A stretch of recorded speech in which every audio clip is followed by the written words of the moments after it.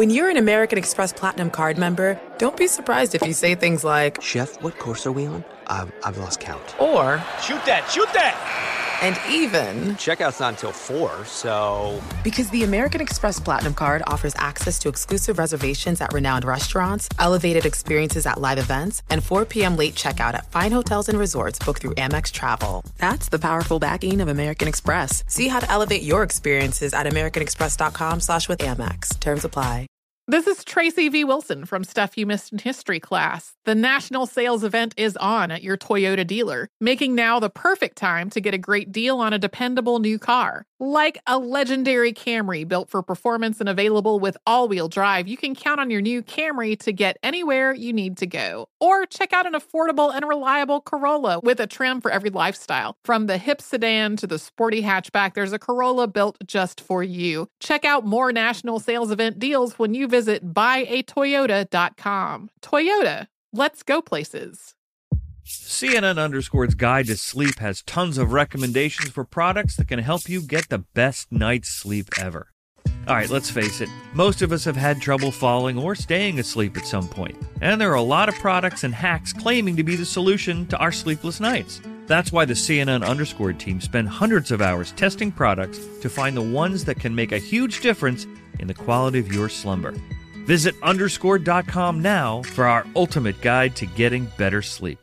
Hey, this is John Ridley. And this is Matt Carey, documentary editor at Deadline. And welcome to Doc Talk. John, we've got a hard-hitting episode today. A lot of controversy. Well, maybe we should put the word controversy in quotes in the documentary field about the nominees for Best Documentary Feature. We're going to get into that with some amazing panelists. You get a shot, but the individuals behind every one of those images, they're complicated and they are human. This has been Doc Talk. Thank you. Great conversation. Thank you. The 2021 MLB season is here, and although the seats may not be full, your bankroll has the chance to be. Greg Hoops Peterson has you covered for every game, every day this season, along with comprehensive analysis and angles for getting to the window while celebrating the walk-off winners and blown saves of what will be a wild season. Now it is time for the Baseball Betting Podcast with Greg Peterson. A warm and friendly hello, welcome to lovely Las Vegas for the Baseball Betting Podcast. Myself, Greg Peterson. We got a terrific show for you today as Danny Vietti. He is the co-host of the Wake and Rake podcast, also does absolutely outstanding work with CBS Sports. His MLB coverage is going to be joining me in the second segment. We're going to pose a question to him that I've been saying on this podcast for quite a while. Are the best 3 teams in the National League out west? We're also going to be talking a little bit about the AL West. Also going to be diving into how the crackdown on foreign substances being used by pitchers might wind up affecting things. So we're going to have a great chat in the second segment there. And then in the final segment, going to give you guys a sign total on every game on the betting board for this Friday. And a little something I like to call touch them all. First things first, love being able to answer your Twitter questions on this podcast. And you've got one of 2 ways to be able to fire those in. First one is my Twitter timeline at gunit_81. Keep in mind the letters EM. Naming does not matter, so I send these into the timeline. Other way is via an Apple Podcast review. If you rate this podcast 5 stars, it is very much appreciated. I know that many of you guys ask what the best way to be able to support this podcast is. If you just download and listen every day like you're doing right now, if you're listening to this, I do appreciate it. And then if at some point you're able to rate 5 stars on Apple Podcasts, takes about 2 minutes, that is also very much appreciated. Obviously, the download and listen part is the biggest one, but I know that many of you guys have done this. I really do appreciate it, and did not wind up getting any Twitter questions today, but we had a fun day of baseball on Thursday, so let's take a look back at it, try to find some trends, and try to get to know these teams a little bit better. Games from yesterday is Greg buzzing about. Here is the rowdy recap. Well, the New York Post play today had been 8-1 in its last 9. We had the Atlanta Braves on the money line yesterday. They scored 2 in the 10th, and then they give up 3 in the 10th as well. 4-3 the final. The Philadelphia Phillies get the win. Ian Anderson and Zach Wheeler were both tremendous in this one. Ian Anderson, 7 scoreless innings. Zach Wheeler, 8 scoreless innings. From there, AJ Minter gives up a run in 2/3 of an inning out of the bullpen. Edgar Santana gives you a little bit of something. And Luke Jackson, who has been highly reliable for the Braves, he gives you a scoreless inning. But then, one of the better pieces for the Atlanta Braves, Chris Martin, comes out of the bullpen in the 10th inning. He gives up 3 runs, 2 of which were earned without recording it out. And this game wound up getting to extras because Freddie Freeman came up clutch in the 9th inning off of Hector Neris with his 14th home run this season. For Neris, he'd actually been relatively decent in save opportunities. I just still have no faith in him whatsoever. He gives up that home run. And then Jose Alvarado gives up 2 unearned runs in an inning as the Phillies are able to get the job done. And for the Phillies, they've been vastly different home to road so far this year. For the Phillies at home, they have currently a record of 19-12, 11-19 on the road. The Milwaukee Brewers have actually been a really solid team on the road so far this year, and they get it done against the Cincinnati Reds. 7-2 the final. Freddie Peralta only winds up going 4 innings in this one, but he was able to limit the damage, only gave up 1 run. That was a solo home run that was belted by Joey Votto, his 6th of the season. From there, Brewers bullpen able to get the job done. Brent Suter, 2 innings, he gives up a run. Brad Boxberger, Holby Milner, along Trevor Richards are all able to give you a scoreless inning. And for the Milwaukee Brewers, Daniel Vogelbach, I believe that this is back-to-back days in which he gets a home run. His 6th of the season, that comes off of Sean Doolittle, who is doing very little for you now as a 5 ERA.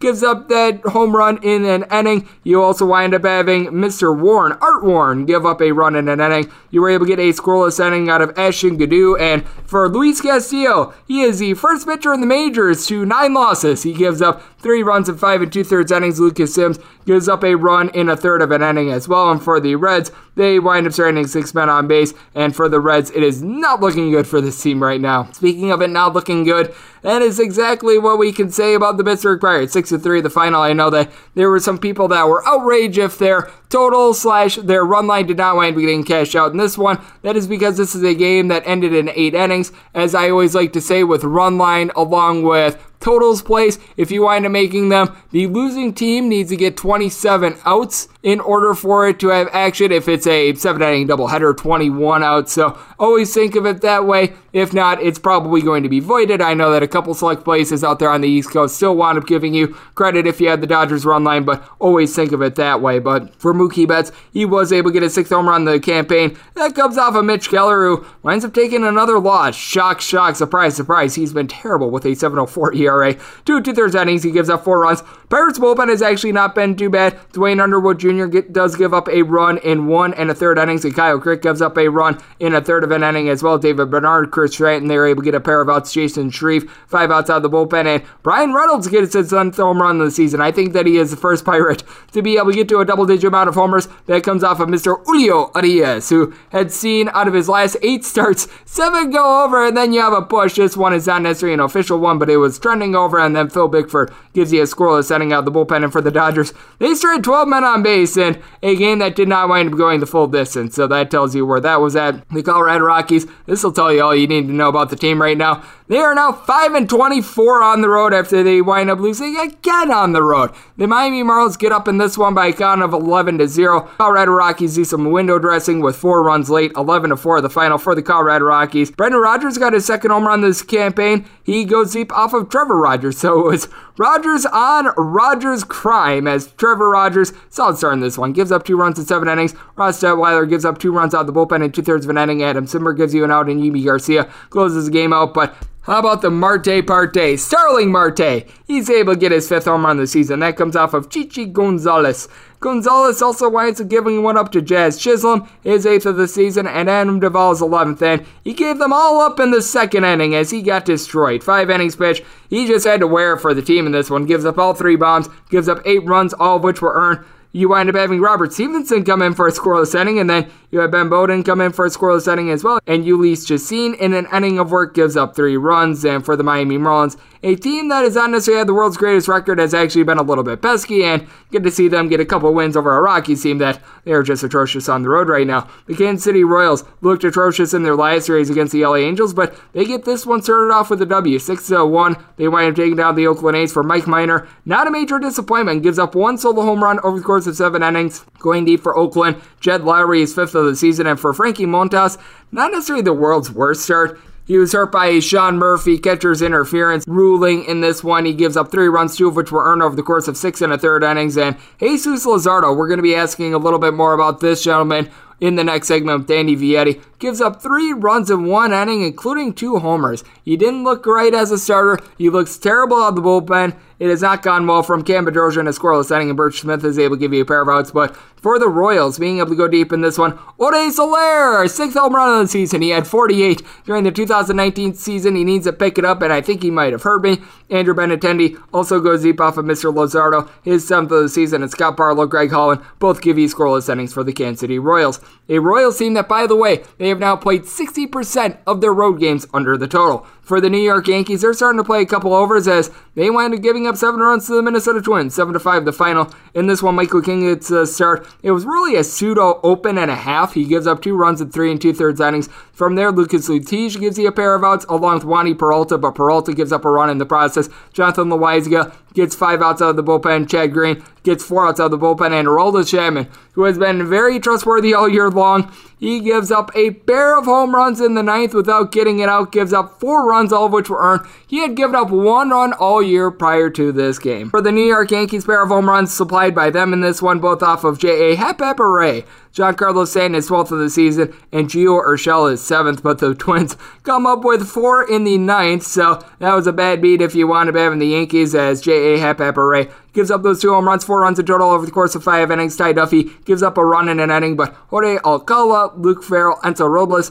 all give you a scoreless inning, and for the Minnesota Twins, bailing them out in the 9th inning, home runs off the bat of Josh Donaldson along with Nelson Cruz. Cruz is 11th of the season, Donaldson is 8th, a much-needed win for a Minnesota Twins team that entered into this one 24-37. Very insane to be taking a look at the White Sox and how they're doing. 5-2, they wind up taking down the Toronto, aka Buffalo Blue Jays, for Hyun-Jin Ryu. He gives up 3 runs over the course of 6 innings. Anthony Castro, Joel Payampas both come in for an inning, both give up a run. Castro gives up a home run, going deep for the White Sox in this one. Off of Ryu, Yasmani Grandal is 10th of the season. Never in my life have I seen a guy with a .160 batting average and a 400 on base at this time of the year, but that's what he's got going on. And then Evan Engel winds up going deep off of Mr. Castro for his first of the season for Dallas. Keuchel was able to do a good job of holding down the fort. Not much of a strikeout guy, but gets 8 punch-outs over the course of 6 innings, giving up 2 runs. Evan Marshall, Cody Ewert, Liam Hendricks all come in for scoreless innings, and for Hendricks, 16th save of the season. And for the Toronto, aka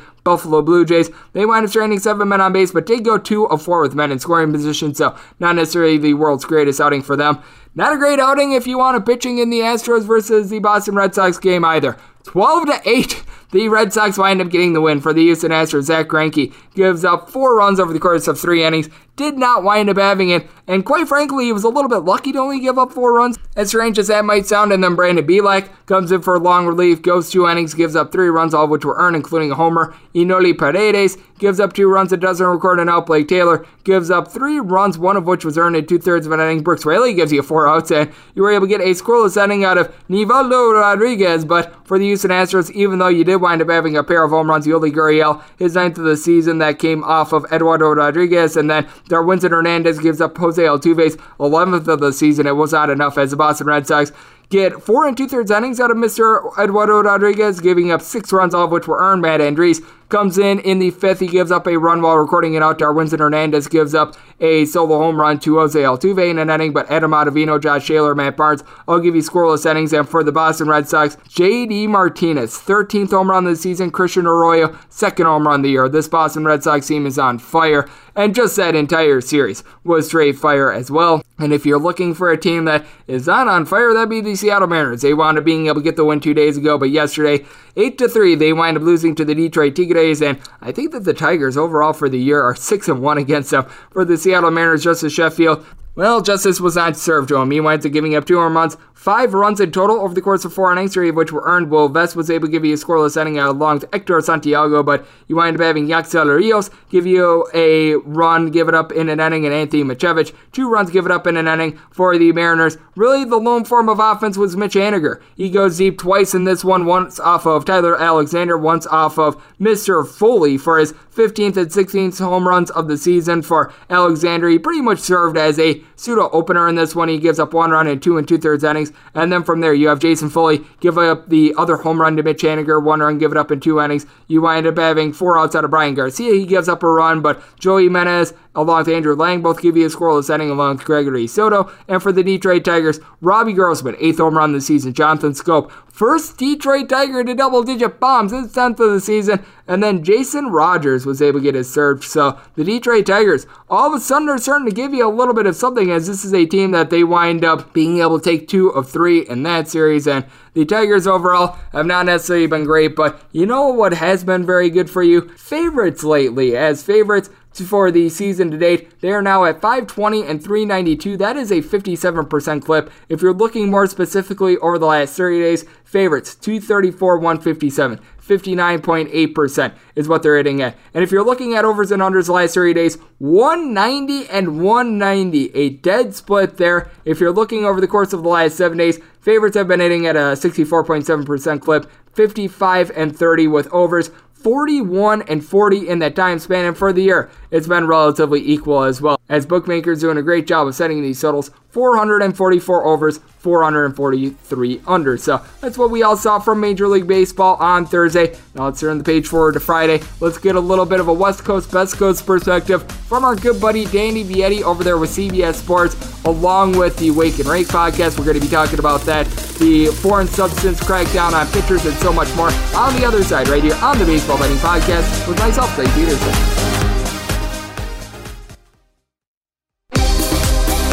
Greg is calling in a pinch hitter from the Overtime Network hotline.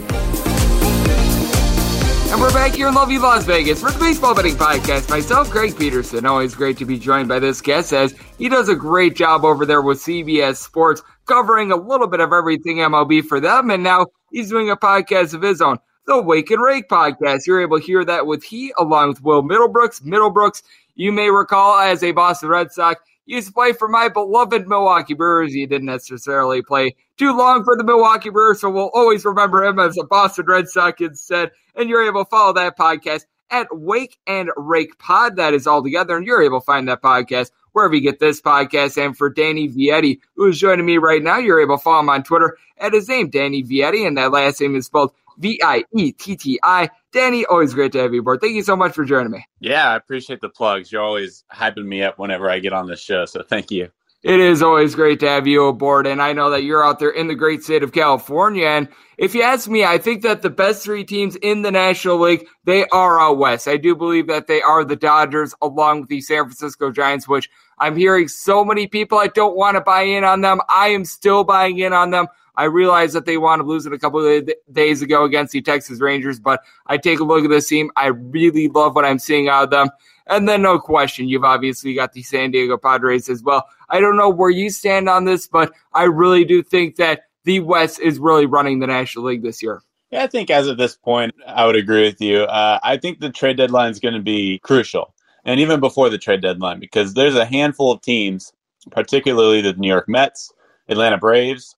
They could be making some moves, and they could really solidify themselves in that NL East division, because as of right now, no team's really separating themselves. The Mets are playing well, but their offense still isn't really putting it together. They're hoping to get Noah Syndergaard back at some point. Atlanta, their starting rotation has had issues and injury problems all season long.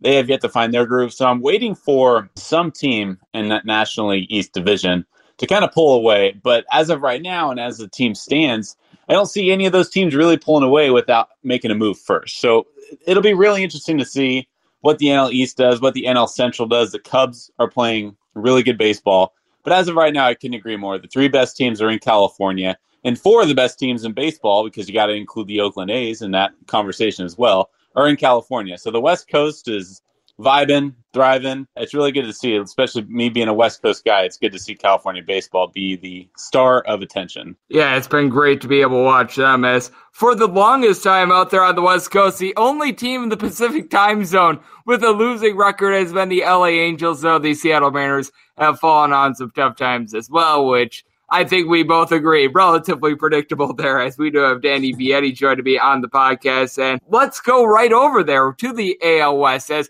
I do think that it's interesting what we're seeing, because I really do feel like it's 2 teams out there and then really everyone else. The Oakland A's along with the Houston Astros. With the Astros, I do not agree one bit with the fact that Christian Javier is coming out of the bullpen and they're giving Jake Odorizzi starts. That is just me personally, but I take a look at this Oakland A's team as well. I do fear that there might be a little bit of regression, because typically when you find a team that is well above 500, and they've got a run differential that is hovering right around 10-ish as we do this podcast. Might be a little bit more, might be a little bit less. You might think, hey, they might wind up sinking a little bit, whereas the Houston Astros have one of the better run differentials out there in baseball. But I do take a look at this Oakland A's team, and what I really like about them is that it just feels like they've got playmakers in general, and you've got to have that feeling that they're going to get a little bit more healthy out of the bullpen, although I will say I have no idea what they're going to be doing with Jesus Luzardo moving forward. You know, the American League West is kind of in a similar predicament as I just said with the NL East. And the only difference is it's a little bit more top-heavy within the American League West, at least from the outside looking in. But when you take a deeper dive and you look down that division, the Los Angeles Angels, albeit without Mike Trout right now due to injury, they're only a few games back, and it looks like 6.5 back of that division. Now, it's a bit of a steep hill, but there's plenty of time left. And like I said, they don't have Mike Trout yet, and they've won 7 of their last 10 games. And then after that, there's Seattle. Seattle was playing better in the first month of the season. They were really, it was early on, but they were fighting for a division lead, whereas now they've taken a bit of a step back. So I think the American League West is very similar to the National League East in that neither the Astros or A's are quite pulling away from everyone else. And the Oakland A's, I mean, we talked about it before the season even started.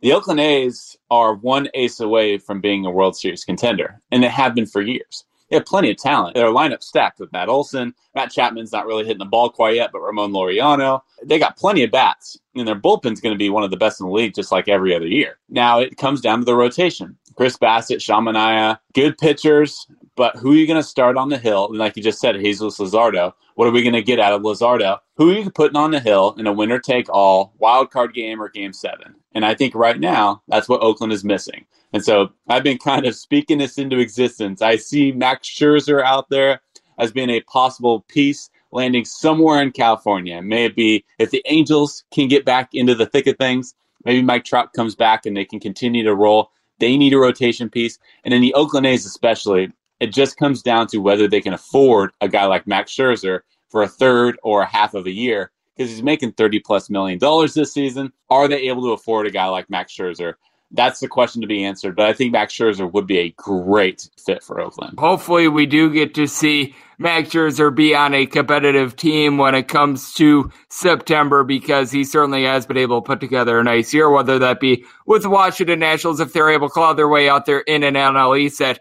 I still don't know what to make out of it, or whether it be with another team. It is going to be fascinating to see what happens there, as we do have Danny Vietti of CBS Sports along with the Wake and Rake podcast joining me right here. And when you take a look at what we're all seeing in general, we have been seeing, obviously, these things where it's been the year of the pitcher, all these no-hitters, what have you, and we have seen a little bit of a crackdown as well when it comes to some of these foreign substances. It seems like the MLB, for once in their lives, they're trying to get out in front of something. Shock, shock, surprise, surprise there. But do you think that this might affect pitchers a little bit because they wound up just implementing it a couple days ago? I haven't noticed anything from the first couple games with regards to it. I think it might make a very small difference, but I really think that this is a lot of window dressing, not a lot else, and I don't think that we're going to see any sort of a quantum difference because of some of these substances that are being, I guess, checked for a little bit more often. Yeah, only time will tell. Major League Baseball over the years, frankly, has had very poor leadership. And that's why they're typically behind the 8 ball, and they're normally following as opposed to leading. We've seen this new implementation. They're going to start cracking down on substances that they already knew was going on. So far, we haven't really seen that yet. So, like I said, time will tell. I think Pete Alonso made a really interesting point. He said there's a correlation between the tampering of baseballs by Major League Baseball and free agency and free agency classes. So, to put a little bit of perspective there, if a free agent class is going to have a star-studded pitching lineup or pitchers available, guys like Garrett Cole, he's claiming, he said, quote, "It is a fact that Major League Baseball has tampered the baseballs if there's going to be a star-studded pitchers class. Major League Baseball has made the balls more hitter-friendly," because he's claiming that Major League Baseball is trying to limit the contracts of some of these bigger players. So if you make the balls more lively and Garrett Cole's coming up in free agency and a bunch of other guys, then maybe his numbers aren't quite as impressive. And so he gets less money in free agency. Now, whether you think that's a conspiracy, I don't know. Like I said, this is very fresh, and this is just what Pete Alonso answered. And so I'm sure we'll be able to dive into it a little bit more as the days go on. But interesting perspective. Major League Baseball right now is hitting some rough waters because they've been a mess for years. But with public opinion and social media becoming more and more of a stronger presence, they're being put right in the thick of things and everything's being exposed. And I think it's a good thing for baseball, though, because there's been problems within Major League Baseball for years. And now we're finally starting to call them out on it. Yeah, I do think that it is good that Major League Baseball is taking a stand on something. What sort of difference is going to be made with this? It is to be determined. But to your point, at the very least, we are seeing some action with it. It's going to be really interesting to see how this plays out because I don't think a 1 or 2 week sample size is necessarily going to be able to tell you exactly what's going to be happening with it. I do think that it might be more the coming months in which you're able to get a little bit more of what is all going to be to come, as we do have Danny Vietti of CBS Sports along with the Wake and Rake podcast joining me on the podcast. And Danny, I know that I was talking about it a little bit earlier with so many people not wanting to buy into the San Francisco Giants and thinking that there might be a little bit of regression there. But I always ask you this on this podcast. Is there a team or two that you think has maybe had a little bit of a rough start to the year that is going to be able to pick it up? Or likewise, a team that has gotten off to a very hot start that might wind up going back to the pack a little bit? San Francisco is an interesting case because look at all their numbers across the board. And they don't indicate that they're going to go down. The only thing that indicates that those numbers are going to decline is their age. Guys like Buster Posey, Brandon Crawford, Evan Longoria. Now, Longoria just hit the IL. That's going to put a little bit of a pause in their momentum here. But with San Francisco, their numbers don't indicate they're going down unless you look at their ages and just assume because they're older, they're going to go down. But San Francisco, they're going to be competitive. I think their ceiling is limited. But that said, they're going to be competitive. Farhan Zaidi is going to put together a competitive team, as he has already this year. I'm looking at St. Louis. St. Louis is really sliding. I know I mentioned that the trade deadline is coming up, and the St. Louis has really got an issue with their starting rotation, with Jack Flaherty going on the IL, Miles Michaelis going on the IL, Juan Young Kim. They have 3 of their starters on the IL right now, and so they're going to be looking somewhere to try and get some rotation help. Because right now, they've lost 8 of their last 10 games. All of a sudden, the Cubs are now thriving, and so they're losing traction in that NL Central. So St. Louis is going to be a really interesting case, and Tampa Bay has been rolling. New York's going to have to make moves. I basically just naming team after team because there's a lot of competitive teams that are going to be in the thick of it as we come down the stretch here. But I think they're going to have to make a move or two to try and get back up atop on the division standings. I do think that they're going to need to make a move as well, and I do think that the NL wildcard race is really going to be going through the West Coast teams as well, because if what a lot of people are saying in that the Giants are going to regress a little bit, then it winds up welcoming back in whoever doesn't wind up winning the NL Central out of the Cardinals, Brewers, and Cubs. And then you've also got yourself the Atlanta Braves, who are a team that I find to be very fascinating. They seem to be picking it up a little bit, but a man that never needs to pick it up because he is always firing on all cylinders, that'd be you, Danny. You do an absolutely terrific job with the Wake and Rake podcast. You also do just absolutely terrific work in general out there with CBS Sports. List goes on and on. So let the good people at home know they're able to follow you on social media and just what you've all got going on in general. Yeah, I appreciate you, Greg. You can find all my latest on cbssports.com, and you can catch our latest podcasts at Wake and Rake Pod across all streaming platforms, maybe Apple Podcasts. We're on YouTube, TikTok, everything that you have on your phone, you could probably find us. So at Wake and Rake Pod and cbssports.com. And Danny doing an absolutely terrific job with the podcast, doing absolutely terrific work with CBS Sports, just day in and day out, being able to cover all that we're seeing in Major League Baseball. And it's kind enough to join this podcast every few weeks as well. So big thanks to Danny for joining me right here on the Baseball Betting Podcast. And coming up next, it is that time of the podcast to give you a sign total on every game on the betting board for this Friday, and a little something you like to call Touch 'em All. Welcome back to the Baseball Betting Podcast with Greg Peterson, as we're off to a quality start, and now it's time to walk it off in a grand fashion. And we're back here in lovely Las Vegas for the Baseball Betting Podcast. Myself, Greg Peterson. Always great to get Danny Vietti of CBS Sports and the Wake and Rake Podcast aboard. So big thanks to him for joining me in the last segment. Now it is that time of the podcast to give you a sign total on every game on the betting board for this Friday, as we touch 'em all. If a game is listed on the betting board, Greg has a side and a total on it, so it is time to touch 'em all. Do note that any changes that are made to these plays will be listed up on my Twitter feed at GR_D1. As per usual, we're going to be going in the Las Vegas rotation order. This is where we go with the National League games first, then the American League games, and then we've got 2 interleague games that are going to be at the bottom. And then when we go with this separate leagues, it's going to be in time order as well, which means that the first game is going to be the earliest National League game, which is 9:01, 9:02 on the betting board. You've got the St. Louis Cardinals hitting the road to face off against the Chicago Cubs. Right now, the betting board has to be determined for the Cubs. I am seeing Kyle Hendricks going for the Cubs. Meanwhile, you don't mess with the Johan Oviedo is going to be going for the St. Louis Cardinals. Bookmakers right now do not have a lineup for this one, but I do. Considering it's going to be Kyle Hendricks right now, that is the assumption in this one. I am going to be making the Cubs a favorite of -182, and I set this total at 8.1. Now with Kyle Hendricks, he certainly has been a gentleman that has been giving up a lot of hard contact, and you always want to be taking a look at the wind in Wrigley Field as well, because it just plays such a big impact. I know that I was addressing this on the podcast a couple days ago. Wrigley Field is that one ballpark that you really want to be tracking the wind in, and right now, as I'm seeing it, there's going to be very, very minimal wind. If there is wind, it's going to be blowing in, and it's going to be blowing in at less than 5 miles per hour, so it's really not going to have that big of an impact on this game, which is big, because with Kyle Hendricks, when the wind is blowing out, he's been absolutely terrible. He's right now leading the league, giving up 17 home runs in 68 and 2/3 innings. Other than the home runs, he's been good, but obviously, when you're giving up more home runs and walks, it's not too terrific. Meanwhile, with You Don't Mess with the Johan Oviedo, we were talking about it with our good buddy Brendan Schaefer yesterday.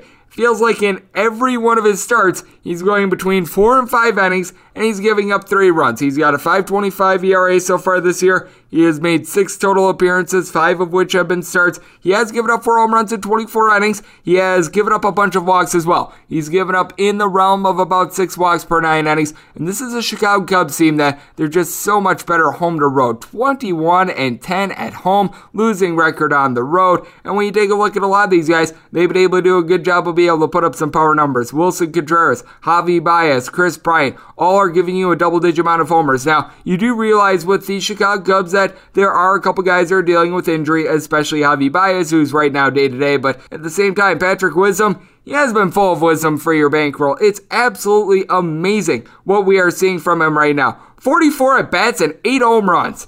I don't think I've ever seen that before. You've also got a guy that's able to do a solid job of being able to get on base for you, Matt Duffy, who's been seeing a couple of bats as well. And then when you take a look at the flip side for the St. Louis Cardinals, really the non-issue for this team is the top lineup, because Dylan Carlson, Tommy Edman, they've been able to do a good job, both of these guys hitting between a 270 and a 280. I do like what I'm getting there. Meanwhile, you take a look at what you've been able to get out of Nolan Arenado and Tyler O'Neill. Both guys hitting between a 280 and a 292. Both guys double-digit amount of homers, including O'Neill, 15 home runs. Paul Goldschmidt, he's hitting at 250 right now, but you got to figure that he's going to be able to pick it up. Yadier Molina has a 320 on base. Matt Carpenter is just a little bit washed up, but Edmundo Sosa able to give you a little bit of something for the Cardinals. The bullpen has been up and down, but you've got a couple trustworthy guys. When you get into the untrustworthy guys, that's where things get dicey, but Giovanni Gallegos, Genesis Cabrera, these guys have been very good, and then you got Alex Reyes, who has a sub-1 ERA, and for the Cubs, the entire bullpen has been very good. This is a bunch in which they've got a bullpen ERA right around a 1.2 over the last 30 days. It has been amazing, because you've got Craig Kimbrell looking like the Craig Kimbrell of old, Rex Brothers, Andrew Chafin, these guys have been able to come through. Dylan Maples has been solid. Even a guy like a Dan Winkler has been able to step up and give you some good innings, so this is a spot in which, if it is what I think it's going to be with Hendricks versus Oviedo, going to be saying this total 8.1, which means that 8 or lower, going to be taking a look at the over, 8.5 or higher, going to be taking a look at the under, and like I said, going to be saying the Cubs as right in the neighborhood of about a -180-ish favorite, probably a little bit more. 903, 904 on the betting board. The San Francisco Giants hit the road to face off against the Washington Nationals. With yesterday's game getting postponed, we're going to get the same matchup that we were supposed to be getting yesterday, as Anthony DeScalfani going to be going for the San Francisco Giants. Meanwhile, Max Scherzer is going to be on the bump for the Washington Nationals. A lot of books have yet to put out a line on this game because it is a little bit of a switcheroo. I know that the Westgate currently has this as the Nationals being a -174 favorite, a +162 for the Giants. So in the game is 7.5. Over as juice of -115. The under is -105. If you take a look at where things were at when this game went off the board, you were finding the Giants right in that neighborhood of about a plus 148 to a plus 163 underdog, and you were finding the Nationals between minus 170 and minus 180, so that's relatively in line there. And with these prices, I'm going to be taking a look at the Giants. Pretty much anything above a plus 140 is going to be a take there. And with this total, I wound up setting mine at 7.8, so a 7.5 like we're seeing right now. I'd be taking a look at the over. Pretty much an 8 or higher is when I'd be taking a look at the under in this spot. And really, the handicap hasn't changed too much. With Max Scherzer, he has been giving up right around 1.4 home runs per 9 innings, but other than that, he's been pretty rock solid. And I will say the Nationals bullpen has been able to pick it up a little bit for this team. You do like what you're getting out of Brandon. He's going to be available in this one. Kyle Finnegan had a rough start to the year, but he's going to be out there. He's going to be able to give you some innings. Danny Hudson as well. But then you get into the untrustworthy guys like Wander, I swear, this guy sucks. Paolo Espino has actually been halfway decent, and then you take a look at the San Francisco Giants. This is a team that they did have to use their bullpen quite a bit in that series against the Texas Rangers, and now you're going to get some reinforcements with this team. You're going to have guys like Dominique Leon, Zach Liddell, even a guy like a Connor Menez who's going to be available in this game as well. And for DeScalfani, he had one really bad start against the Dodgers in which I believe that he wound up giving up 10 runs, but past that he's been pretty rock solid and on the road. 2.63 ERA across 7 starts. He's been giving up a little bit over a home run per 9 innings, but he's been able to do a good job of limiting the contact as well. Opponents hitting 201 off of him. And for the Washington Nationals, this is a team in which it just feels like they're straining a whole bunch of men on base. You've got Trey Turner down for what? Giving you a double-digit amount of home runs, hitting a 300. Ryan Zimmerman, Juan Soto, pair of guys that are hitting for 8 home runs so far this year. Zimmerman, 295 batting average. Juan Soto, north of a 400 on base, but you need a little bit more power there. You've got a guy like a Yan Gomes who's hitting at 250. Starlin Castro is in that bucket as well. You've had a couple guys be able to get on base like a Victor Robles, but batting average has not been there for him. Kyle Schwarber, Josh Bell, and then you take a look at the San Francisco Giants. Buster Posey, just absolutely amazing for this team. He's cranking out a home run every 13 or so-ish at-bats. He's been able to well above a 300 for this team. Brandon Crawford has been able to lace 14 home runs. He's hitting in the neighborhood of about a 260. And then you've got other guys that are starting to pick it up as well. After a rough start to begin the year, you've been able to get a little bit of something out of Wilmer Flores. A lot of these guys on the Giants that are like Flores that have like a 225-ish batting average. They've got like a 315 on base. They've been able to do a solid job with that regard. I take a look at something like a Steven Duger hitting a 300. That's very good. Donovan Solano's been able to give you some good at-bats. Lamonte Wade has a 390 on base. So I do think that the Giants should be an underdog here, but I feel like this is a little bit too much. I'm going to be taking the plus price here with the San Francisco Giants, and just like I was doing yesterday, going to be taking the over as well. 905, 906 on the betting board. The Atlanta Braves hit the road to face off against the Miami Marlins. One Sandy Alcantara is going to be going for the fish. Meanwhile, you've got Charlie Morton on the bump for the Atlanta Braves. Braves are finding themselves as a bit of a favorite here. You're going to be getting them anywhere between minus 126 and minus 132. Meanwhile, if you're taking a look at the fishies, you're going to be getting them anywhere between plus 114 and plus 120. Your total on this game is between 7 and 7.5. On the 7, over is anywhere between minus 120 and minus 125. Under is anywhere between even and plus 105. Meanwhile, on the 7.5, pretty much you just flip it. The 7.5 has under juice anywhere between minus 120 and minus 125. Over is anywhere between even and plus 105. And when I take a look at this one, I do think that the Atlanta Braves are going to be able to get a little bit of something here out of Charlie Morton. It's been interesting to watch him so far this year because he's got a 4.21 ERA, yet has been able to post up a 5-2 record. And you take a look at his splits, he has actually been very solid on the road. 3.47 ERA across 4 starts. He has given up right around 0.8-ish home runs per 9 innings, so that's solid. Meanwhile, at home, he's got more like a 4.60 ERA. Meanwhile, you take a look at Sandy Alcantara. He certainly has not been able to get too many wins so far this year, but he has been able to go out there and he's been able to do a great job night in and night out, and he's been much more comfortable at home. 3-5 record, but a 3.30 ERA at home so far this year. 2.29 ERA across 6 starts. He has given up less than a home run per 9 innings. Opponents are earning a $1.79 off of him. This is a very pitcher-friendly ballpark, and when you take a look at the Atlanta Braves, you just need a little bit more of something with this team. The bullpen winds up letting them down yesterday. You've got AJ Minter along with Luke Jackson, Edgar Santana, and Chris Barton that all wound up getting used up. And for the Atlanta Braves, I do like the fact that Abraham Almonte has been able to step in with right around a 270 batting average, north of a 400 on base. You've been able to get a lot out of Austin Riley, who's sitting at 300. Ozzie Albies is picking it up as well. 260 batting average. Ronald Acuna Jr., 18 home runs. 390 on base. Freddie Freeman hit a big home run yesterday that wound up going off or not. He's got right around a 350 on base. He's been able to give you 14 home runs, but then you take a look at the flip side for the Miami Marlins. They were able to do a very good job of having a get-right spot against the Colorado Rockies. Whenever you're able to get the Rockies and you are the home team, that is always going to bode very well for you, as Jazz Chisholm is sitting in the neighborhood of a 275 for this team. You've got Corey Dickerson along with Jesus Aguilar hitting between a 265 and a 270, and for Aguilar, he has done a great job of being able to pump out the RBI, 47 of them. You've got the Marte Parte of Starling Marte, who winds up going deep yesterday. He's got a 450 on base. Then some of the lesser guys like a Jorge Alfaro has been able to step up. Jose Devers has given you a couple good at-bats. So you take a look at that, that's relatively positive for the Miami Marlins. They were able to rest quite a bit of their bullpen pieces yesterday as well. So guys like Dylan Floro, Yimi Garcia, Zach Pop, they're all going to be available in this spot. I wound up setting the Braves as a very slight favorite. I was willing to take them up to a minus 108. So seeing the Miami Marlins at north of a plus 110, I'm going to be taking them. And then when it comes to this total, I wound up setting this one personally at a 7.6. So I'm seeing the 7.5 with no juice whatsoever, getting actually a little bit of a plus price to go over. We're going to be taking that to go along with the Miami Marlins. We've got my New York Post play today, as we've got 907, 908 on the betting board. The New York Metropolitans are going to be playing us the San Diego Padres. Blake Snell is going to be going for the Pods. One Jacob deGrom is going to be going for the Metropolitans. Mets are finding themselves anywhere between minus 158 and minus 164 favorites. Meanwhile, if you're looking at the Padres, you're going to be finding them anywhere between plus 140 and plus 152. Your total is anywhere between 5.5 and 6. On the 5.5, over is juice anywhere between minus 115 and minus 120. Under is anywhere between even and minus 105. On the 6, under is minus 120. The over is even. New York Post play today is not necessarily one that I had to think about too much. We're going with the New York Mets on the money line. I know that it's boring. I know that it's not necessarily out there or anything like that, but you just take a look at what Jacob deGrom is doing. I mean, why mess with a profit? This guy has been so tremendous.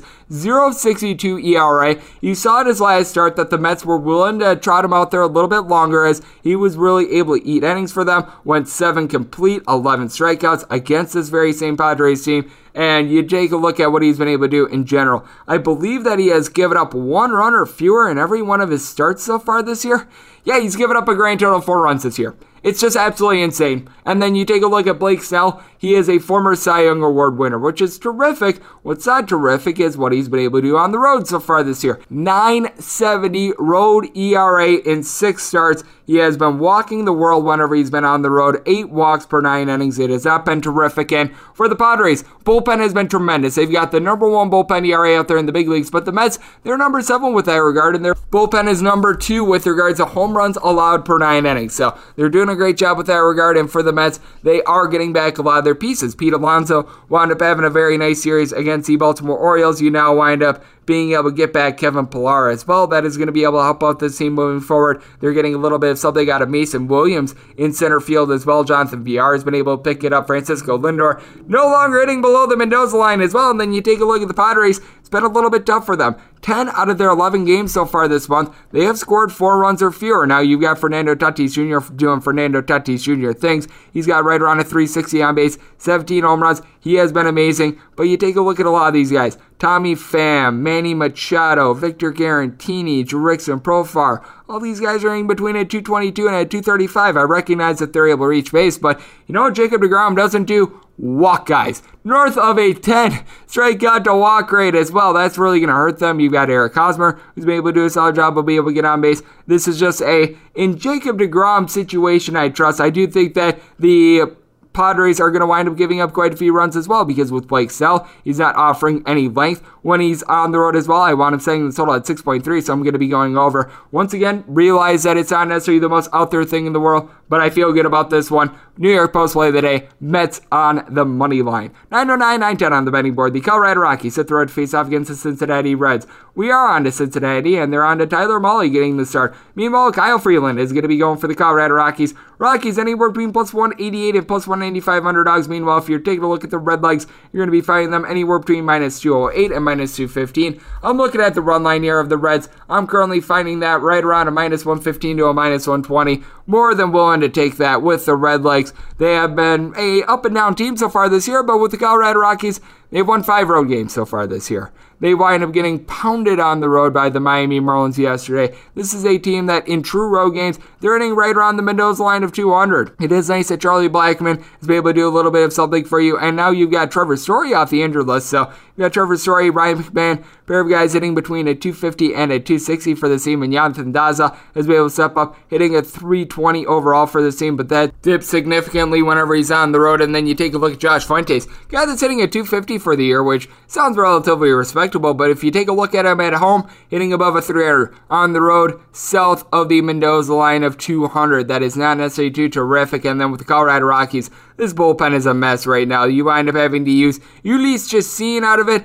I do not know why Yancy Almonte is currently on the roster. He has north of a 10 ERA. Daniel Bard has been able to give you a little bit of something. Lucas Gilbreath, not a guy that I have a lot of faith in. You've got Robert Stevenson, who's been able to give you a couple innings, but it's not been good for them. Meanwhile, with the Cincinnati Reds, no question this is not a great bullpen. I'm not going to try to sell you that they are, but you've got a guy in TJ Antone who's able to give you some good, solid innings. I like what you've been able to get out of Lucas Sims. He was used up yesterday, but only for 9 pitches, so he could conceivably come back. And for the Cincinnati Reds, this is a team that at home, averaging right in the neighborhood of about 5.7 runs per game. You've got Jesse Winker, Nick Castellanos, pair of guys with a 413 on base, both hitting above a 345. Winker has 17 home runs so far this year. Castellanos has been able to give you 12. You've also got a guy in Taylor Naquin who seems to be hitting all of his home runs at home. He has been able to hit right in the neighborhood about a 250 along Jonathan. India, 360 on base. Joey Votto is back in the fold for this team. Not necessarily hitting the best so far this year, but it's a small sample size because he was banged up quite a bit. I take a look at this Colorado Rockies team, just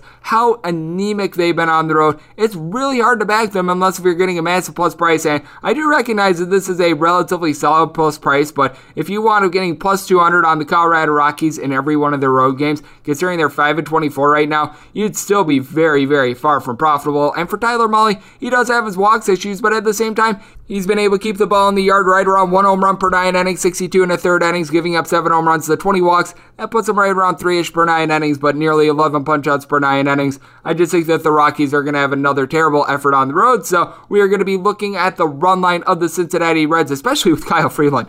Coming back, he's got a 6.23 ERA. You just look throughout his career, he has not necessarily been too terrific on the road. Last season, he wound up actually having more like a 4.2-ish ERA on the road, but you go back to 2019, this is a gentleman that went 1-7 on the road, so this is going to be a very bad situation for the bullpen in general. And when it comes to this total, I think that's going to be really intriguing to see what happens. I wound up setting it at 8.5 because I just don't think the Rockies are going to be able to do their part. So Reds run line and the under the play here. 9-11, 9-12 on the betting board. The Milwaukee Brewers are going to be playing us the Pittsburgh Pirates. Chase DeYoung is going to be going for the Buccos. Meanwhile, Brandon Woodruff is going to be on the bump for the Brewers. Brewers are finding themselves anywhere between minus 250 and minus 270 favorites. Meanwhile, if you're taking a look at the Buccos, and we're between plus 220 and plus 242, 7.5 is the total. Over and under, anywhere between minus 105, minus 115. I set the Brewers right around a minus 260 favorite, and if you take a look at the run line, you're currently finding that as good as a minus 118 if you're out there on the East Coast. I'm even seeing a couple straight minus 115s, and that is certainly going to be a take for me. I wound up setting this run line more around a minus 135 with the Milwaukee Brewers. With Brandon Woodruff, he has been absolutely masterful. Given up 2 runs or fewer in every one of his starts ever since opening day. He has been able to post up a $1.42 ERA. He's giving up right around a half a home run per 9 innings, 2 walks per 9 innings as well, and he's going up against a guy in Chase Young who has made 2 starts so far this year. He winds up giving up 5 runs in 5 innings against the Miami Marlins. He winds up giving up 1 run in 5 innings against the Colorado Rockies, but keep in mind, he was at home in that one, and the Colorado Rockies can't do anything on the road. This is someone that I think is going to get lit up. I recognize that the Brewers lineup, not necessarily too terrific, but it's starting to come around. They have scored at least 5 runs in, I believe now, 5 out of their last 8 games. You've got Christian Yelich, who just hasn't necessarily done a lot for this team. You expect a little bit more than a 234 batting average with 3 home runs, but it seems like he's starting to get to his old self. He's able to get on base for you. Omir Narvaez has nearly a 400 on base. Now you've got a lot of slugs in this lineup as well. Luis Urias, Daniel Vogelbach, Daniel Robertson, Tyrone Taylor, along with Manny Pina, Jackie Bradley Jr., Jace Peterson, all guys hitting at 227 or lower, but at the same time, Avi Salegarz, he has been able to give you a double-digit amount of home runs. He has been relatively solid for the team. Willie Adames, ever since he came over from the Tampa Bay Rays, he has been good as well with the Brewers. You also back up Brandon Woodruff with, in my opinion, the best 8th and 9th inning duo out there in baseball. Devin Williams along with Josh Hader. Then you take a look at the Pittsburgh Pirates. Bullpen has actually been solid. Kyle Crick, Richard Rodriguez, guys like this have been able to come in. They certainly have been able to do their job. Even a guy like Clay Holmes has been able to turn the corner for this team. But you take a look at the Pittsburgh Pirates as well. Top of the lineup is actually good. Brian Reynolds, Brian Hayes, Adam Frazier, all guys with at least a 389 on base. You've been able to get a little bit of something out of Colin Moran ever since he's come back as well. Got a pair of guys with Philip Evans, Jacob Stallings, hovering right around a 325 on base, but Eric Gonzalez, Kaye Tom, Kevin Newman, Gregory Polanco, Ben Gamel, a lot of guys hitting at 220 or lower, and for the Pittsburgh Pirates, they're a team that they're second worst in the league at being able to get home runs as well. They're having to face off against a guy in Brandon Woodruff that is going to overmatch them. For the Pirates, they have scored 3 runs or fewer in, I believe now 12 out of their last 16 games. It has not been good for them. I think that the Brewers are going to be able to completely overpower this team. Set this total at 7.3. I just don't think that the Pirates are going to be able to get much off of Woodruff, so I'm going to be taking this total under, and I'm going to be taking the Brewers on the run line. We move on to 9-13, 9-14 on the betting board. The Tampa Bay Rays are going to be playing against the Baltimore Orioles. Keegan Aiken is going to be going for the Royals. Meanwhile, Ryan Yarbrough is on the bump for the Tampa Bay Rays. The Rays are finding themselves as favorites here, anywhere between minus 150 and minus 165. Meanwhile, if you're taking a look at the Orioles, anywhere between plus 131 and plus 151. Tallest game is 8 over and under, anywhere between minus 105 minus 115. And for the Orioles, I wound up setting them as a $2 underdog. I have absolutely no faith in them whatsoever. I think that this is a very, very cheap price on the Tampa Bay Rays. Now, I do recognize that Ryan Yarbrough has a significantly better record when a opener winds up coming in from, but he's also coming off of a complete game, and he seems to be putting it together as a starter. So far this year for Yarbrough, he's given up right around 1.3 home runs per 9 innings, but also giving up fewer than 2 walks per 9 innings. You take a look at Keegan Aiken. Yeah, he's got a 3.60 ERA, but at the same time, this is a guy that, in my opinion, has gotten very, very lucky. He's also faced off against some less than stellar competition recently as well. He was able to go 5 scoreless against the Cleveland Indians, and he's backed up by a bullpen that's very shaky. You've been able to get a lot of something out of Cole Sulzer along Tanner Scott, but we are noticing that regression is coming for Cesar Valdez. Dylan Tate has been a little bit up and down for the team. Adam Plutko, as a long guy, has been good, but then with the Tampa Bay Rays, you've got guys like Pete Fairbanks, Diego Castillo, J.P. Fireeisen, Ryan Sheriff. List goes on and on. Andrew Kittredge, that are able to give you a whole bunch of good innings. The Tampa Bay Rays just flat out own the Baltimore Orioles whenever they are at the Trop as well. And for the Tampa Bay Rays, got a lot of guys that are doing a great job of being able to just find a way on base. I do recognize that strikeouts are always a little bit of a concern for this lineup, but Yandy Diaz right around a 400 on base. You've got Austin Meadows, Randy Arozarena, Joey Wendell, all guys with between a 340 and a 350 on base. For Meadows, 14 home runs so far this year. Wound up having a very nice hot streak about 2 weeks ago in which he wound up hitting 6 home runs in 9 games as well. Mark Brasso has not been able to pick it up along with Brandon Lau, but at the same time, Mike Zunino has been able to give you a double-digit amount of home runs as well. Francisco Mejia has been able to do a solid job at the catcher spot as well. And then with the Baltimore Orioles, this is a team that they have been able to generate a lot of runs. I do give them some credit there.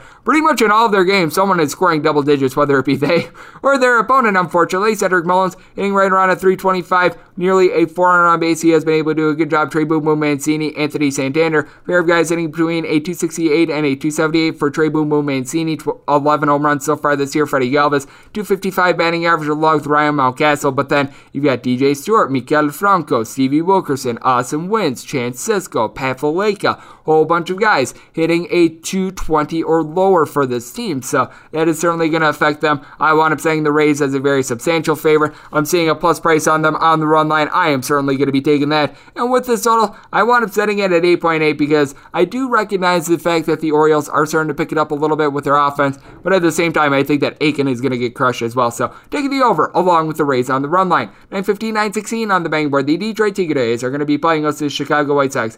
Lucas Giolito is going to be going for the White Sox. Tarik Skubal is on the bump for Detroit. Your total is anywhere between 8 and 8.5. On the 8, the over is anywhere between -105 and -120. The under is anywhere between even and -115. On the 8.5, you're finding that under at -115, the over at -105. And if you're looking at the White Sox, going to be finding them anywhere between -173 and -175. Meanwhile, if you're taking a look at the Detroit Tigers, you're going to be finding them at a pretty big plus price here, anywhere between +145 and +158. And for Tarik Skubal, he's given up 2 runs or fewer now 5 out of his last 6 starts, and the Detroit Tigers offense has been able to give you a little bit of something recently, which you do like to see. For the Detroit Tigers, it's not like this is a team that's going to be mashing or anything like that. You don't have a single guy that has given you a double-digit amount of home runs until yesterday with Jonathan Scope being able to reach that 10 mark. Robbie Grossman has been able to give you 8 home runs as well. So these guys are starting to pick it up for the team. Grossman, a .355 on base. Scope, more around a .265 batting average along with Eric Haas as well. Akil Baddoo has been able to get on base with a .340 on base.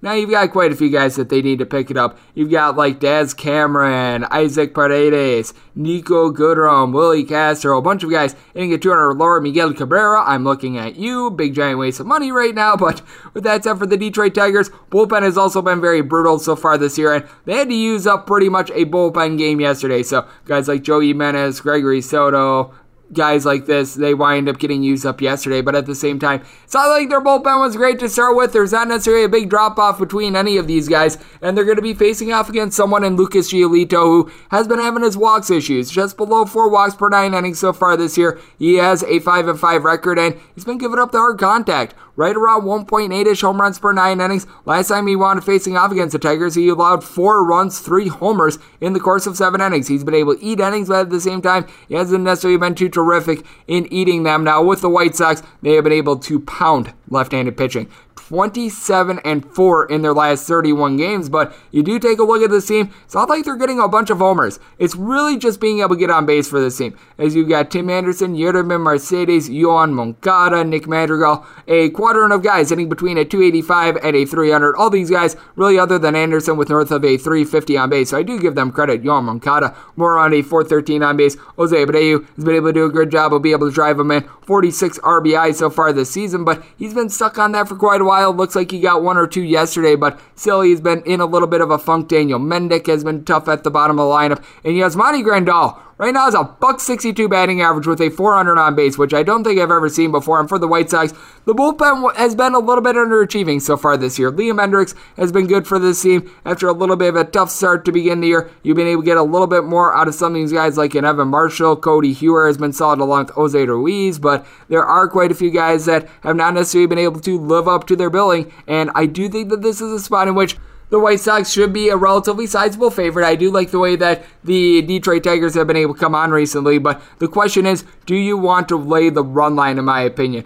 With the White Sox, I set them as a -116 on the run line. I'm seeing this as good as a -105, so I'm going to wind up taking it personally. I know I wound up making a nice case for the Detroit Tigers, but with that said, it is still the Detroit Tigers, and with this total, I did wind up setting it more in the realm of about a 7.2, because I do think that Skubal is going to be able to give you a little bit of something. I just don't think that the bullpen is going to be able to hold up from there. So we're going to be taking this total under to go along with the Chicago White Sox on the run line. 917, 918 on the betting board. The Cleveland Indians are going to be playing against the Seattle Mariners. Justin Gitterdon is going to be going for the Mariners. Aaron Savali is going to be on the bump for the Cleveland Indians. Indians are finding themselves as favorites here, anywhere between -152 and -162. Meanwhile, if you're taking a look at the M's, you're going to be finding them anywhere between +135 and +146. Your tallest game is between an 8.5 and a 9. On the 8.5, over is anywhere between -110 and -120. Under is anywhere between even a -110. On the 9, under is -120, and the over is even. And when I take a look at this one, I wound up saying the Seattle Mariners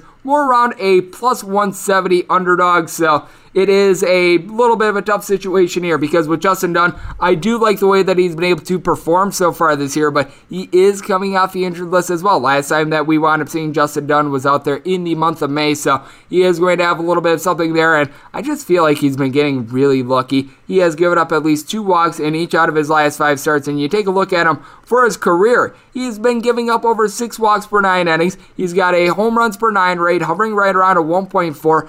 He's just been very lucky to get out of a lot of these situations, pulling off a bunch of Udiniacs, and I can legitimately say the same about Aaron Civale. He's got an 8-2 record, despite the fact that he's given up about 1.45 home runs per 9 innings. Now, he doesn't walk anyone, 2 walks per 9 innings, but he's also getting right around 6.1, 6.2 strikeouts per 9 innings, so I don't see how he's been able to acquire this record, and for Civale, regression has set in for him. He's given up at least 4 runs in now 3 out of his last 5 games, and yet the team has still been able to win a lot of those starts, which I find to be absolutely amazing. When you take a look at this Cleveland Indians lineup, you have a couple guys that are doing a good job of being able to reach base for this team. The Ramirez's, Jose and Harold have really been the spark plugs for this team. For Harold Ramirez, right around a 275 batting average. For Jose, right around a 265 with 14 home runs. You then have a mid Rosario along Josh Naylor. Pair of guys hitting between a 250 and a 260. Franmil Reyes still out the fold for this team, but Cesar Hernandez has been able to give you a little bit of something with regards to on-base percentage. But then you've got a bunch of guys like Austin Edges, Yu Chang, Bradley Zimmer, Jake Bowers, all guys hitting at 200 or lower for this team. I was expecting a little bit more out of Eddie Rosario this year as well. He's hitting right around at 245. And then when you take a look at the flip side for the Seattle Mariners, you've got half the lineup that's hitting below the Mendoza line of 200. Jarrett Kelenic was so bad that he was sent back down to the minor leagues because he was hitting like a 100. Literally a 100. You've got Donovan Walton, Tyler Trammell. Now they actually acquired Jake Bowers apparently, so you can throw him off the Cleveland Indians. He's now on the Seattle Mariners with his .192 batting average, which I find to be absolutely hilarious. Tom Murphy, Kyle Seager, all guys hitting at 215 or lower for this team. And then you're able to throw in there a couple other guys like Jorge Mamaloes that really don't play. Now, Jake Fraley has been able to hit right around 265 for this team in limited opportunities. J.P. Crawford at the top, hitting at 270. And Mitch Haniger is a guy that had like 2 home runs yesterday, 16 overall for the season. But really, other than Haniger, it hasn't been too terrific after the Seattle Mariners. They wind up having to go through quite a few bullpen pieces yesterday, and the bullpen in general has right around a 5.5 ERA over the last 30 days. It has been failing them ever since Kendall Graveman wound up going on the injured list. Rafael Montero has not necessarily been too terrific, and if the Indians do have something going for them,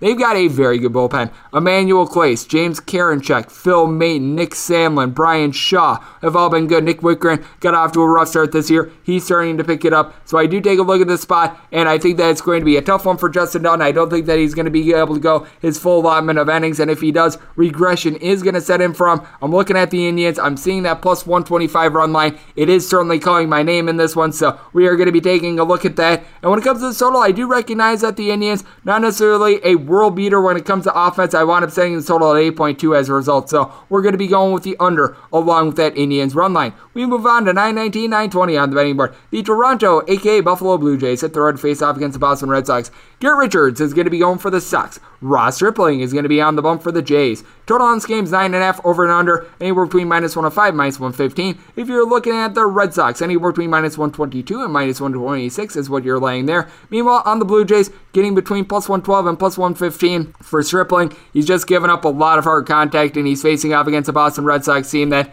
contrary to popular belief, it's not necessarily the home run ball that's getting it done for them. They just are in the top 2 with regards to pretty much every on-base and batting average metric out there, which has been incredibly impressive for them. You take a look at this Blue Jays lineup, they themselves have been able to do a great job. How about Vlad Guerrero Jr.? 440 on base, 18 home runs. You've got Marcus Semien, Bo Bichette, Randall Grichuk, all guys that have been able to give you at least 11 home runs. All these guys hitting at minimum a 270. It has been really good to be able to see them step up, especially Semien, who has been able to give this team 13 home runs north of 30 RBI. You've been able to get something out of Teoscar Hernandez, 350 on base, right around a 290 batting average, and even guys like a Lourdes Gurriel, a Joe Panic, these guys have been able to give you some good at-bats towards the bottom of the lineup. Meanwhile, when you take a look at what you're able to get out of the Boston Red Sox, the hitting has certainly been on point for this team. The pitching yesterday certainly was not, as both the Astros and the Red Sox got north of a touchdown yesterday, but you've got J.D. Martinez, Xander Bogaerts, pair of guys with north of a 375 on base, north of 300 batting averages. Hunter Renfroe, Christian Vasquez, pair of guys hitting between a 255 and a 265. Christian Arroyo has been able to do a good job for this team. Kike Hernandez seems to be getting into one of his hot streaks. Alex Verdugo hitting at 285 for this team. Rafael Devers, double-digit amount of homers, nearly a 350 250 on base for him. So you've got a whole lot of something there. Now with the Boston Red Sox, they were unable to get 5 innings out of Eduardo Rodriguez, so Darwinson Hernandez, Matt Idris have to get used up out of the bullpen. You've got Hirokazu Sawamura, Garrett Woodlock, still some pretty solid pieces. And for the Toronto Blue Jays, this is a bullpen that at the beginning of the year was very good, but due to injuries to guys like Julian Merriweather, I know that AJ Cole's been banged up all year. It's been tough. Joel Payampas has been solid, but Tim Meza right now has an ERA that's hovering right around 6. Carl Edwards Jr. has not been good all year long. Rafael Dolis hovering right around a 4.5-ish with his ERA as well. So I think it's going to be a little bit tough when you trot out there a guy in Ross Stripling that has been giving up over 2 home runs per 9 innings over the last 2 years. It has not been good for him, to say the least. He's rocking a 4.71 ERA, has a 1.40 whip, and he's legitimately lucky that he doesn't have a worse ERA, and the same goes for Garrett Richards. If you wound up watching him on Sunday Night Baseball, he looked terrible. He's given up 4.5 walks per 9 innings, but he's kept the ball in the yard, giving up right around 0.8 home runs per 9 innings. But when I take a look at Garrett Richards as well, this is someone that has a home ERA of a 6.38, a 2.89 road ERA, and he just has not been able to locate whenever he's been at home. He's given up right around 7 walks per 9 innings, and opponents are hitting at 300 off of him. So I do think that this is going to be a relatively high-scoring game. I set this total a little bit north of 10. I would need a 10.5 to start even considering the under in this spot. So we're going to be going over. I wound up saying the Red Sox as a minus 136 favorite as well. I just like their offense a little bit more, and I do think that they're going to get something out of the bullpen. So going Red Sox and over. 921, 922 on the betting board. The Minnesota Twins are going to be playing against the Houston Astros. Jose Urquidy is going to be going for the Astros. Matt Shoemaker is on the bump for the Minnesota Twins. Total is anywhere between 10.5 and 11. On the 10.5, over is juice of minus 115, under is minus 105. You've got an 11 with an under at minus 120 and the over at even.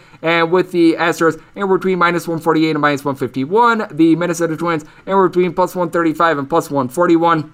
I do recognize that Matt Shoemaker is not necessarily too terrific, but we've got a situation here in which the total seems to be a little bit too high. I literally had to do a double take when I saw the 10.5s and 11s to make sure that this game was not being played out there at a different ballpark, because as we know, out there in the lovely state of Minnesota at Target Field, it's very pitcher friendly, and we're seeing totals of 10.5 to 11. Now with the Houston Astros, they are matching. They score north of a touchdown in all 3 of their games against the Boston Red Sox. This is a bunch of, they've scored at least 6 runs in now 5 out of their last 6 games, but come on.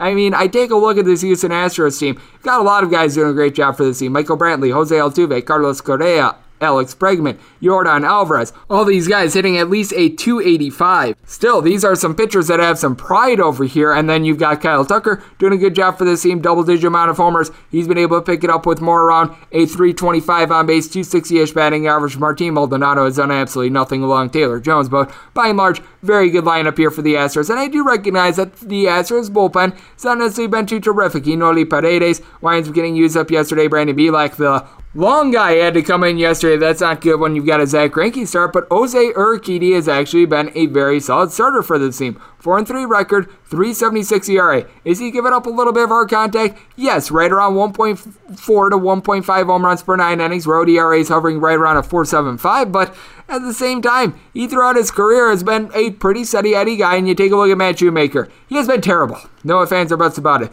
7.28 ERA. You take a look at him. He has given up at least 5 runs in 3 out of his last 5 starts, but at the same time, he's given up a combined 1 home run in his last 4 starts as well. So at the very minimum, he's limiting the hard contact. You take a look at this Minnesota Twins team. They are a team that they don't necessarily have a great bullpen. Cody Sashek just has not been able to get the job done for the team. Alex Colomé has been a very hot mess. It looks like Sashek probably won't even be available for this series. But you've got Enzo Robles, Taylor Rogers. These guys are able to give you something. Griffin Jackson's actually proven himself to be a good long guy. Luke Farrell's able to give you a tad bit of something as well with Urquidy. He's always had a little bit of an issue with command on the road, right around a strikeout to walk rate in the neighborhood of 2 on the road. At home, that's more like 10, which I find to be very fascinating. And for the Minnesota Twins, you've got Miguel Sano, who's been able to give you 9 home runs over the last month. He has been able to do a solid job there. You're getting back some of your pieces and the younger guys, like an Alex Kirilloff, a Trevor Larnach. These guys are now hitting above a 255. They're getting on base for you, which I think is really helping this team out. And Dalton Simmons has been able to give you a little bit of something. Now, Gilberto Celestino, being currently at the major league level, is currently befuddling to me. He made a bunch of errors out there in center field, which wound up costing them a game about a week or so ago. I think that was against the Royals, and he is hitting below a 100, so that makes no sense. But you got Josh Allenson, 342 on base. He's got some pop in the bat. Ore Polanco has been able to give you a tad bit of something. Nelson Cruz is a relatively solid player as well. I think that the Minnesota Twins are going to start to turn it around a little bit. I set them personally as a plus 130 underdog in this one, so getting as good as a plus 141, I'm going to wind up taking that in. This total is just way too high for being target field. We're going to be going with the under along with the Twins. 923, 924 on the betting board. The Oakland A's are going to be playing host to the Kansas City Royals. Brady Singer is going to be going for the Royals. Cole Irvin is going to be on the bump for the Oakland A's. The A's are finding themselves anywhere between minus 136 and minus 143 favorites. Meanwhile, if you're taking a look at the Royals, anywhere between plus 122 and plus 128. Your total is 8.5. Under is anywhere between minus 115, minus 120, or if it's anywhere between even a minus 105. Seeing a straight 8 out there as well. 8 has juice of minus 115 to the over. Under is minus 105. For Cole Irvin, he had lost each out of his last 5 starts for the team prior to his last start, so he has not necessarily been trending so well with the Oakland A's. 3.89 ERA. He's given up only about a home run per 9 innings, and the walks per 9 is not bad at all. He's given up about 1.8 walks per 9 innings, but he's just been giving up a little bit too much contact in general, right around 9.5 hits per 9 innings, and he, much like a lot of the Oakland A's, have been very inconsistent home to road. At home, 4.73 ERA, road a 2.76 ERA, which I find to be very interesting considering Oakland is typically a little bit more of a pitcher-friendly ballpark, especially at night. Meanwhile, for Brady Singer, he has been doing a good job of being able to limit the hard contact as well. He has given up 4 home runs in 59 innings, but the walks per 9 is hovering right around 4. That has not necessarily been what he is taking a look at, but you take a look at his home and road splits as well. You're going to be able to find out a little bit more of the story as he's got a 5.91 road ERA. This is a man that has opponents sitting right around a 2.75 off of him, and he's given up right around 4 walks per 9 innings. So that has not necessarily been too great. When you take a look at this Kansas City Royals lineup, you've got quite a few guys doing a good job of being able to get on base for this team. Whit Merrifield seems to be picking it up. He, Salvador Perez, Andrew Benintendi hitting between a 2.65 and a 2.85. Carlos Santana hitting right around a 2.40, but his on base is hovering right around a 3.80. Calvin Gutierrez, Michael A. Taylor, and Sir Alberto, all guys hitting between a 2.45 and a 2.55. Aside from Alberto, who's actually been able to pick it up a little bit recently, but Ore Soler, .76 batting average, 5 home runs after he had 48 in 2019. He has been a little bit of a letdown, and for the Oakland A's, got a lot of guys that are doing a good job of being able to get on base for you. You got Jed Lowry, Chad Pinder, Mark Canha, all in between a 250 and a 260, but for Canha, double-digit amount of home runs in the leadoff spot, right around a 380 on base. Matt Olson has been able to supply a lot of boom as well. 275 batting average, 15 home runs. I like what I'm getting there. Steven Piscotty, Elvis Andrus, Matt Chapman, they need to do a little bit more with regards to batting average, but they've been able to reach base as well. And when you take a look at the Oakland A's, bullpen has been relatively solid for this team. JB Wendelken is still on the shelf for this team, but Jake Diekman has been able to give you some relatively solid innings. I do like what you're able to get out of Lou Trevino, Birch Smith as well. And then when you take a look at the bullpen of the Kansas City Royals, Josh Samon coming back is big. Jake Brents has actually been able to do a relatively solid job with about a 2-ish ERA. Scott Barlow in that neighborhood as well. Ronald Bolanos has actually been able to give you some long relief as well. So I do take a look at this spot. I do think that Cole Irvin has a little bit of an advantage here for the Oakland A's. So as a result, I wound up saying them we're around a minus 124 favorite. I needed at least a plus 124 to take a shot here on the Royals. We have gotten that, so we're going to be riding with Brady Singer in this spot. I also wound up saying this all 8.9, so we're going to be going over along with the Royals. 925, 926 on the betting board. The Arizona Diamondbacks are going to be playing us to the LA Angels. Shohei Ohtani is going to be going for the Angels. Merrill Kelly is going to be on the bump for the Arizona Diamondbacks. Your total on this game is 9. Under is anywhere between minus 110 and minus 120. Over is anywhere between even a minus 110 if you're looking at the Angels. And we're between minus 130 and minus 141. Plus price here with the Arizona Diamondbacks is going to be anywhere between plus 115 and plus 124. Merrill Kelly has actually been about 2 points on his ERA better throughout his career at home than he has been on the road. Now, I do recognize the fact that he's just been getting shelled a little bit all over the place so far this year, but you take a look at Shohei Ohtani, the walks have been a little bit high for him. He's given up more than 5 walks per 9 innings, but by and large, he's really been the best starter for the LA Angels. 2.76 ERA, giving up about 0.9 home runs per 9 innings. Strikeouts are absolutely insane. He is getting nearly 13 punch-outs per 9 innings. Meanwhile, for Merrill Kelly, we're around 8 punch-outs per 9 innings. He has been giving up 1.3 home runs per 9 innings. For Kelly, he has been able to do a much better job of command as well. When you take a look at him at home, 3.82 ERA is not necessarily great, but the 6.13 road ERA you cannot live with. At home, he's given up about I would say 2.5 walks per 9 innings. Opponents are hitting in the neighborhood of about a 270 off of him, but he's been able to keep the ball in the yard. Meanwhile, you take a look at this LA Angels team. All of a sudden, the pitching is starting to get going with this team. Now, guys like Tony Watson, Raciel Iglesias, they're not great, but at the same time, they've been able to string together some good performances out of the bullpen the last few weeks. You've got a guy in Jared Walsh who's been able to hit 300. He's given this team 13 home runs. Shohei Ohtani, he himself, has been incredibly tremendous for this team. He's got a 350 on base, 17 home runs. Anthony Rendon, along Justin Upton, a pair of guys hitting between a 230 and a 235. Rendon, you know, is going to be able to pick it up. He's got 3 home runs right now in 155 at-bats. There is no way that that's going to wind up lasting. I can guarantee you that. Justin Upton, double-digit amount of home runs. And then Jose Iglesias along David Fletcher have been able to do a good job of reaching base. And for the Arizona Diamondbacks, they've got back the Ketel Marte Parte, a guy that is hitting right around a 375 with north of a 400 on base. He has been tremendous for the team. Carson Kelly is another guy with nearly a 400 on base. He spent a lot of the year on the injured list. You've got Eduardo Escobar hitting right around a 240 with 14 home runs. He's been able to supply a little bit of boom. Josh Reddick hitting a 300 has been nice. Now, got a couple of slugs like Tim LeCastro, Guillermo Vargas, along Nick Ahmad, but at the same time, Josh Rojas has been able to give you a tad bit of something. 330 on base, 250 batting average. The big fear with the Arizona Diamondbacks, the bullpen. It's looked a little bit better recently. Humberto Castellanos has actually been nice for the team, but Kevin Ginkel, Joe Manapoli, Stefan Kickdrant, bunch of guys with north of 5 ERAs. It has not necessarily been too tremendous for the team. I wound up saying the Angels is more around a minus 143 favorite, so I'm going to be taking them on the money line. I also set this all at 8.3. I think that Ohtani is going to be able to do a good job in this performance, and Kelly has been a little bit better at home than he has been on the road. So taking the under along with the Angels, and wrap things up with 927, 928 on the betting board. The LA Dodgers are going to be playing us to the Texas Rangers. Mike Fulton-Navich is going to be going for the Rangers. Clayton Kershaw is on the bump for the Dodgers. Dodgers anywhere between minus 265 and minus 305 favorites. Meanwhile, you've got the Rangers anywhere between plus 232 and plus 270, and your total on this game is anywhere between 7.5 and 8. On the 7.5, over is minus 120. The under is even. If you're looking at the 8, under is anywhere between minus 115 and minus 120. The over is anywhere between even and minus 105.